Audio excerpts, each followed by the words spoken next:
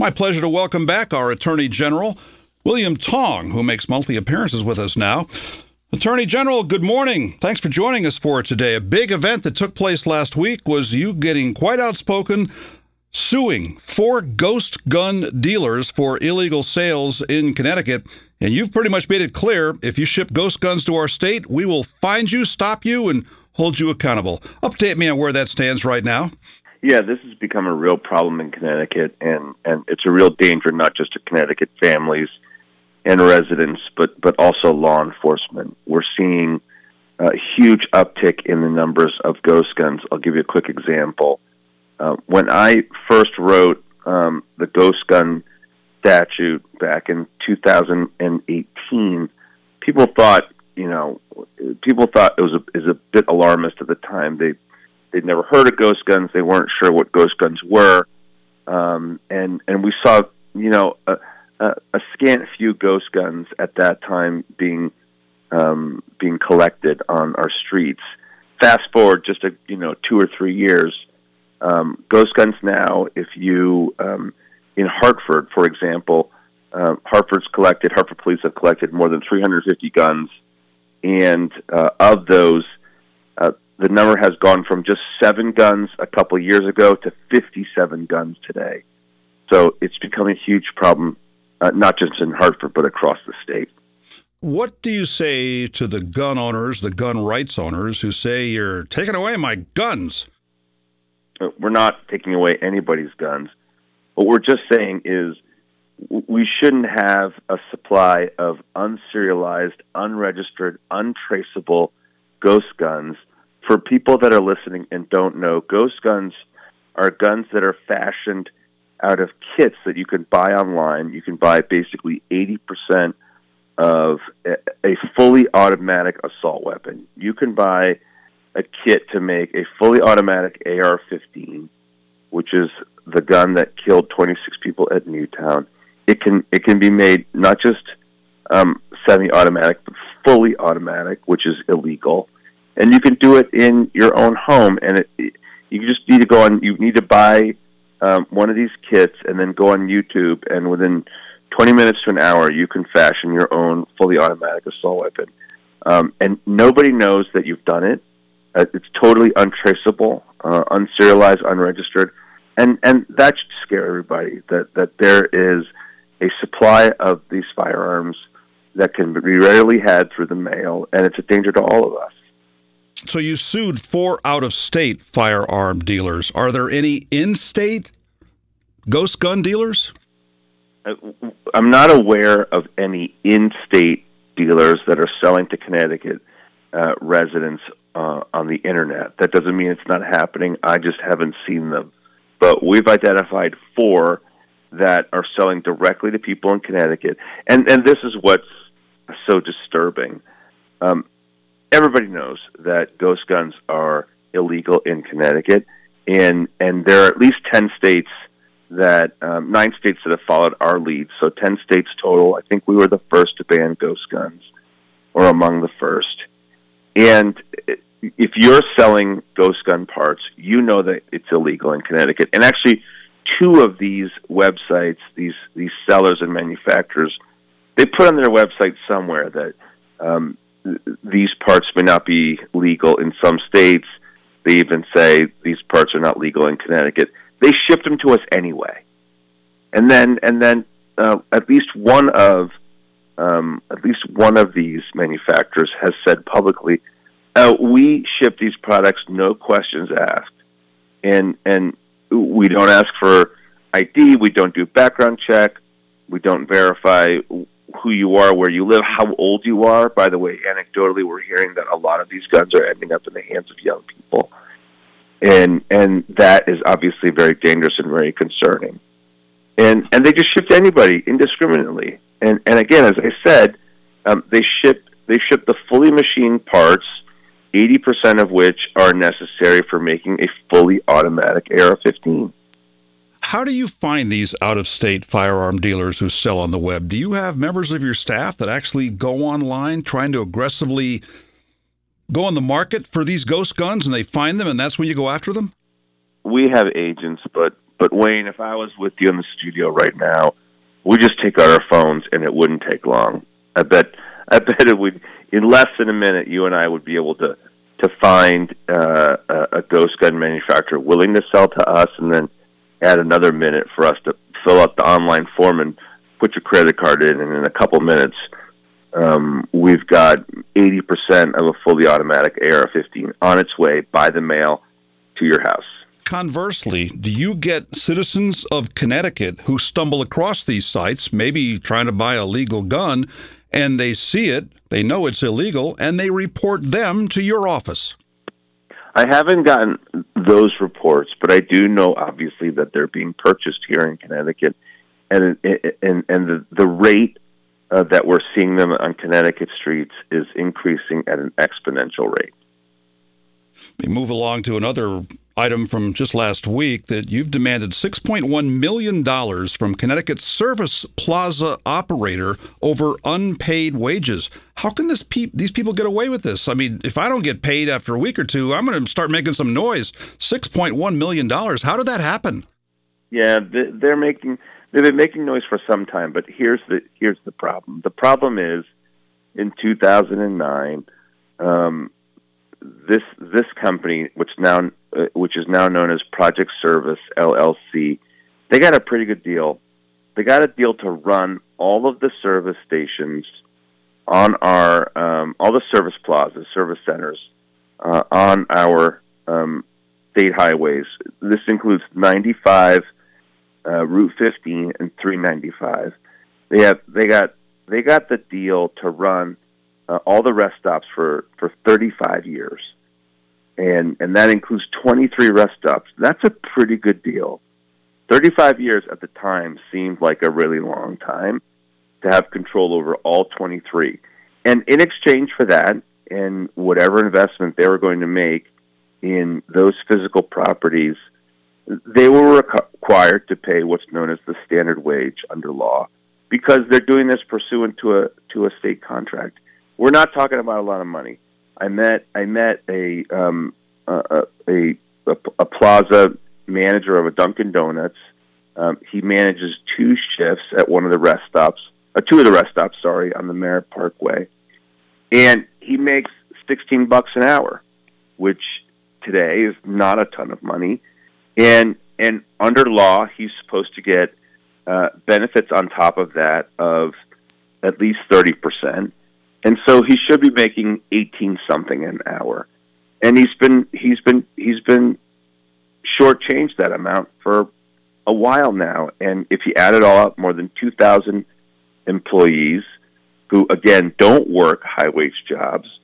We're not talking about big money here. We're talking about people who are just trying to make it work for their families, put food on the table. These are subsistence service wages, $16 an hour, and frankly, it is wrong to rip these workers off. These are the people who probably work more than one job, again, just trying to provide for their families. It is wrong to take advantage of workers, but it is particularly wrong to take advantage of these workers. If I wanted to apply for a job at one of those 23 service plazas today, what assurance would I have that I'd be paid next week?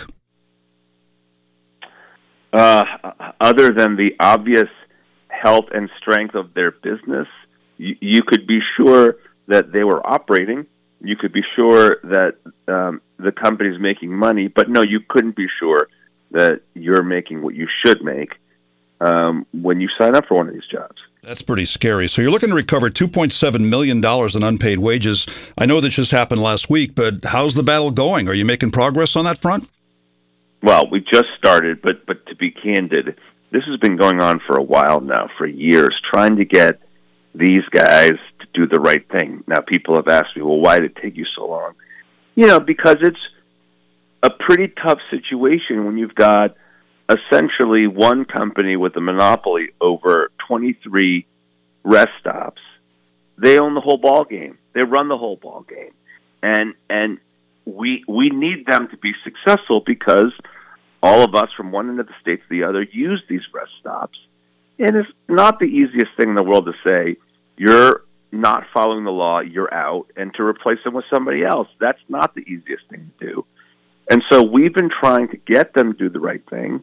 I take no joy in filing this lawsuit, but I had to because they're not complying with the law. Attorney General William Tong joining us this morning, and you've recently been seeking expanded fraud-fighting authority. What would that authority give you that you don't already have now? Well, it would surprise you and most of the viewers to know that my authority to fight fraud, waste, and abuse and misconduct in the use of state resources, state funds, is very limited. I actually only have the ability to take action against fraud, waste, and misconduct over healthcare and human services spending. So I can't touch anything else. And I think most people expect that when I get up in the morning and walk into the office, the Attorney General has broad authority to go after people who commit fraud in the use of state funding. And the fact is I have very limited authority. And so I'm saying to the legislature, every other state in the region has broad authority. New York, Massachusetts, Rhode Island, and the federal government has broad authority to take action, broad civil and criminal authority to take action against people who misuse federal funding. How come Connecticut doesn't have the same ability with regard to state funding? And the truth is we don't. I saw this on Twitter back on Wednesday. Throughout the month of March, and particularly on International Women's Day, we recognize and honor the brave, bold, and talented women who have shaped and continue to shape the course of Connecticut, American, and world history. You posted that, and then you posted a picture of 3 ladies that have made an impact on your life. Tell me about those ladies. Yeah, I'm super lucky. And of course, my wife, who's getting ready for her day right now in the other room and is a busy corporate executive and mom of a 17-year-old, 14-year-old, and an 11-year-old. I mean, Liz makes it happen every single day. I would not be Attorney General. I could not serve as Attorney General. I couldn't serve the people of the state if Liz wasn't holding it together and making our life possible at home. And I'm very lucky that that not only does my wife hold us all up here at home on her shoulders, but my mom and my grandmother. My grandmother is 98 years old young, and really proud of her because she came here as an immigrant, and she got a job early on. One of her first jobs was working key punch. Now, that's like many generations back now. It shows how old I'm getting. But Key Punch was a prior iteration of computing, where there are these huge computers, huge machines, bigger than you or me in a big room, and you would stick paper cards into the computer to make it work. That's how you program the computer to make it work. And one of her first jobs was running Key Punch. And then, of course, my own mom, who also an immigrant, ran a Chinese restaurant with my dad. I worked in that Chinese restaurant with them. She's made every sacrifice you can make so that I can be on the phone with Wayne Norman at 7:40 in the morning. And so it's her fault, huh? It's her fault in one generation. Generation. I love those kind of stories. I'm glad you were able to share those stories today. And, you know, last month when we talked, it was right after the Super Bowl, and you talked about your wife Liz's interpretation of roast Chinese spare ribs. You put a picture on Twitter. They look phenomenal. So give me an example of something in the last week. Is anything along those lines that have been on the Tong family dinner table? You know, Eleanor, my girls are here for spring break, and so Eleanor last night, she made a focaccia bread, and we were watching the Oscars, and, you know, you shouldn't be eating past. Well, you shouldn't eat after dinner time, right? And I try to teach my kids healthy habits, but at like 10:30 at night, she shows up while we're watching the Oscars with this focaccia bread that was phenomenal. It was she made it from a kit, but it had a little like broccoli and cheese. It was just delicious. Sweet. Ravings and cravings indeed. Let's get back to serious stuff here. You've got announcements on lawsuits against a solar company. What did they do or what did they not do? They rip people off, and there's a woman in West Suffield who's a good example. They went to her house. She didn't make a lot of money. They sold her $100,000 worth of solar equipment. They lied on her application, saying that she made $90,000 when she's never made $90,000. They signed her up for documents that she couldn't read, couldn't understand, wasn't given an adequate opportunity to understand. And then they went and installed solar panels, 57 solar panels on her small little cape, and guess what? They don't work. And to this day, she's been billed, she's paid.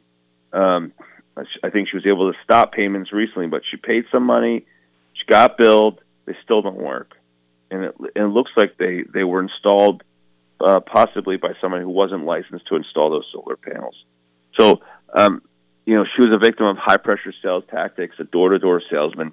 People have got to be careful. I'm not saying don't do solar. I'm saying be careful, do your diligence, make sure you know what you're signing up for, because this company, Vision Solar, has been running around Connecticut and taking advantage of people, and that's what we're going after them. Hey, this is one that I think affects a lot of people. Although, in my own personal life, I've gotten fewer robocalls of late. Some of that might be from software that actually goes on a smartphone and the like, but you are asking for new, broader authority to fight robocalls. What would that authority do, and how would that reduce the robocalls that we all get?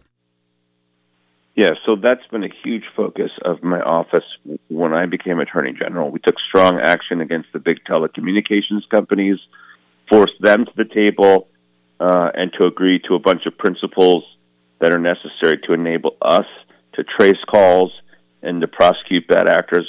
We busted the largest robocall ring in American history, billions of calls, and now we're going after the 20 big gateway providers, and they do what it sounds like they do. They're the gateway for robocalls, the first stop for robocalls coming in from out of state. Go through these companies, out of this country, frankly, go through these companies. So we need more authority to continue that work, including to go after companies that use internet protocols to process robocalls, also text robocall scams, so not just voice robocalls, but text robocalls. Those are the sorts of new powers that we need to fight these robocalls and stop them from getting through. And I think one thing that bothers me, and perhaps other people too, are the ones who are able to make it look like it's a call coming from across the street when it's coming from across the country or maybe beyond our borders. How about coming from your own phone? I've seen that too, where you get a message, you get a call from your own telephone number, and why would that be troublesome? Because then you think there's something wrong with your phone, right? And that's why you pick up. And sure enough, it's a robocall. And that's what they want to do. Keep up the good fight on that. Attorney General, we appreciate your time with us today. Look forward to more visits in the future. Thanks, Wayne. Have a good day. William Tong, the Connecticut Attorney General, joining us on 14 WILI Willimantic and 95.3 FM.